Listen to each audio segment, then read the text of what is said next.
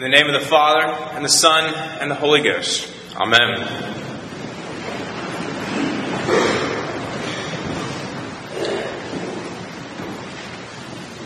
For about 3.5 years now, I have worked for a former haberdasher. Many of you know that before going to seminary, Dean Limehouse worked in his family's clothing business, and though he has been out of that business now for many years, he has proven many times that you can take the man out of the haberdashery, but you cannot take the haberdashery out of the man. And while over the years I have received many helpful theological and pastoral critiques and insights, I have received almost as many about my wardrobe.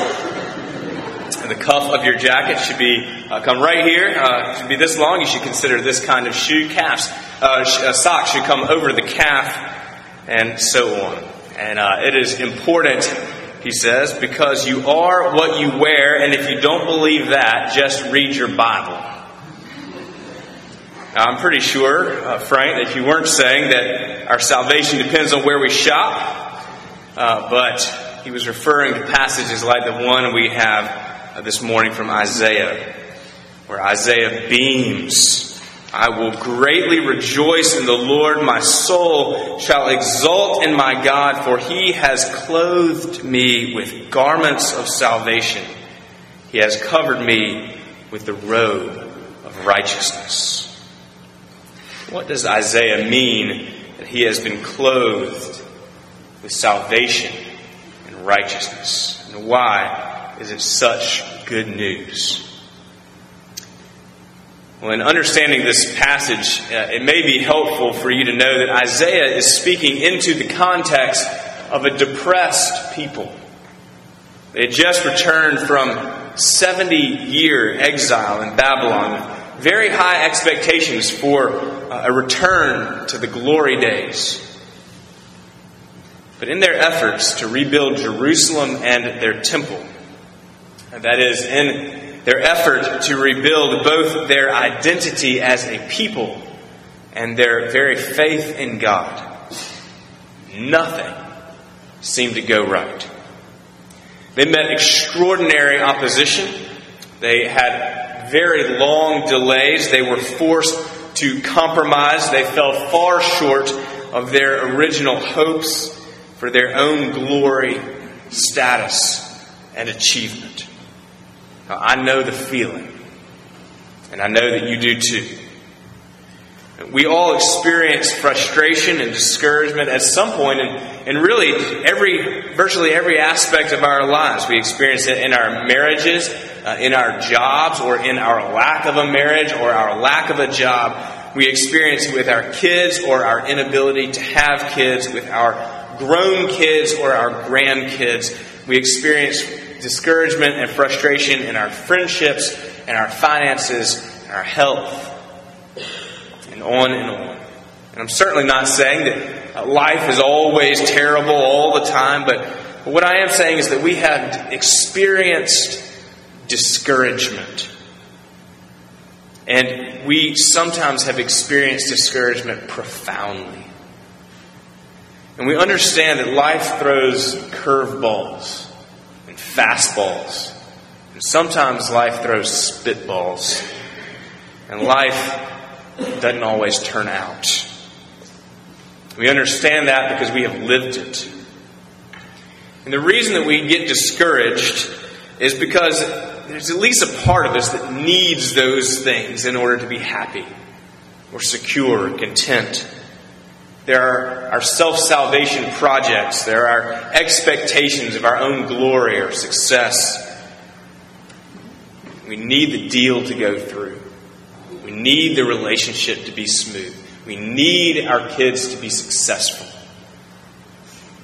When things go like we expect, people applaud. We feel content.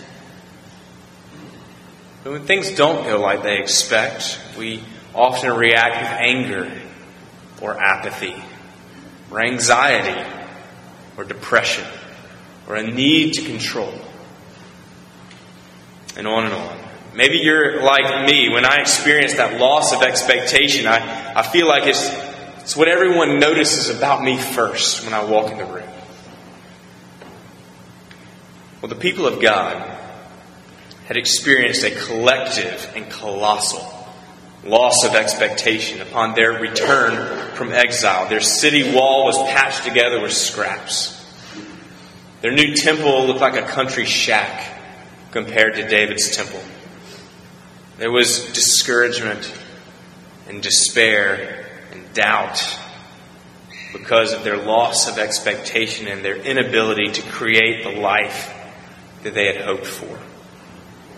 But it is into this collective depression that Isaiah speaks his word of hope and joy. I will greatly rejoice in the Lord. My soul shall exult in my God. For he has clothed me with garments of salvation.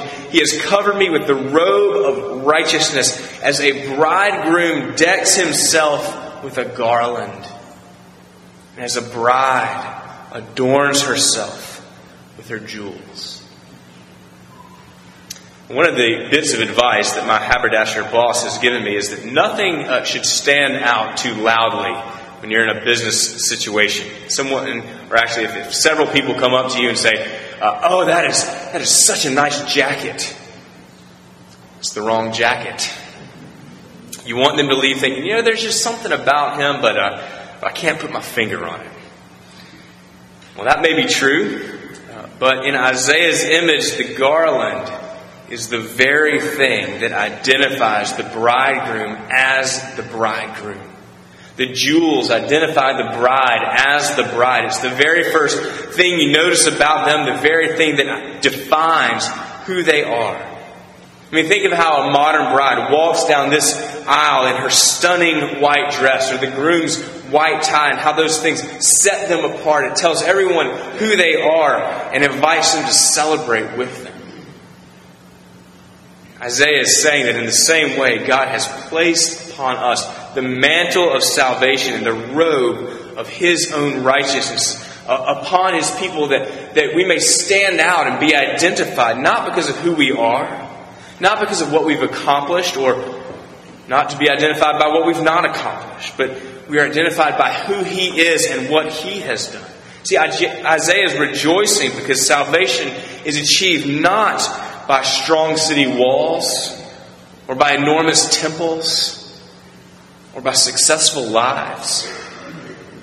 But salvation is given as a gift of God's grace, adorning His people with His own righteousness, His very own character, that all may see who they are and whose they are, and celebrate together, because you really are what you wear.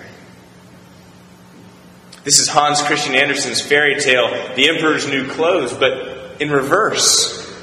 Whereas the foolish emperor thought that he was wearing clothes fit only for a king, but was in fact naked, we who are by rights naked are given clothes of salvation and righteousness fit only for the King of Kings. Can you imagine what it must have been like for these bedraggled and weary, discouraged and dirty Hebrew people to pull out Isaiah's scroll and open it up and hear the word of the Lord, that regardless of what they have achieved or how life has turned out, that God identified them as both clean and beautiful by His own character, and that in one fell swoop He had taken care of the idolatry of their own expectations by granting them salvation in Him. Maybe we can imagine that. But how much more spectacular is it for us, because we know where the robe of righteousness comes from.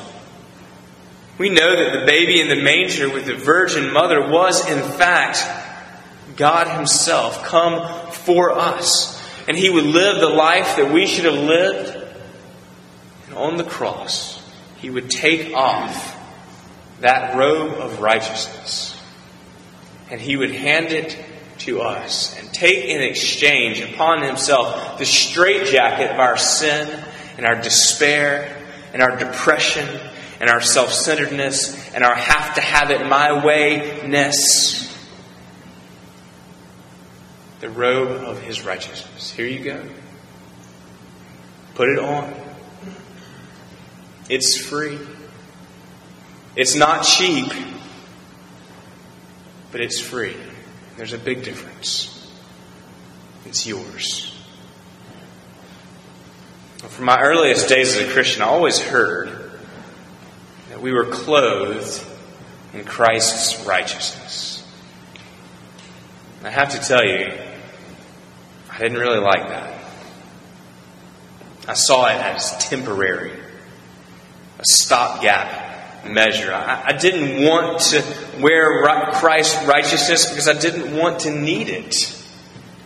I knew what it said about the outside, but I also knew what it said about the inside, what was beneath it. I wanted to be righteous. And I really believe that God wanted that for me too, or even expected my righteousness. I wanted to hear from Him, "Well done, good and faithful servant." In fact, what I really wanted to hear was, "Better done than the next guy." I thought that fundamentally my faith was about me and what I should be doing rather than about God and what He has already done on my behalf in Christ.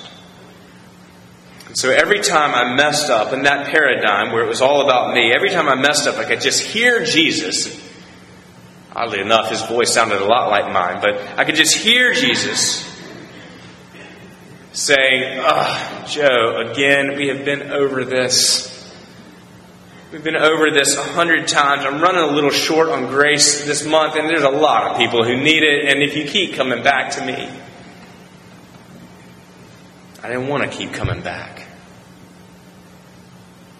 And eventually that unmet expectation of my own personal righteousness led to discouragement and doubt and even despair. Somewhere along the way, maybe from my haberdasher boss, I learned that his robe of righteousness wasn't some cheap hand-me-down terry cloth bathrobe to use until I could get my own. It was the royal family robe. Rich, heavy, made with the finest silks and furs. It is this robe that identifies us and sets us apart as His. When someone comes and says, "Oh, what an attractive robe," you can take none of the credit.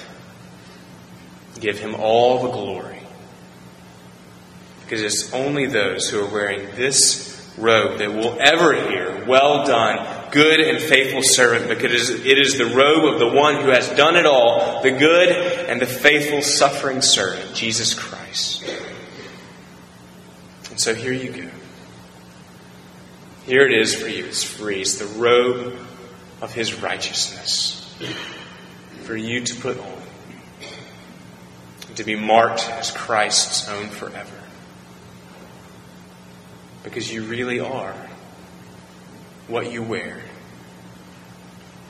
Then thanks be to God. Amen.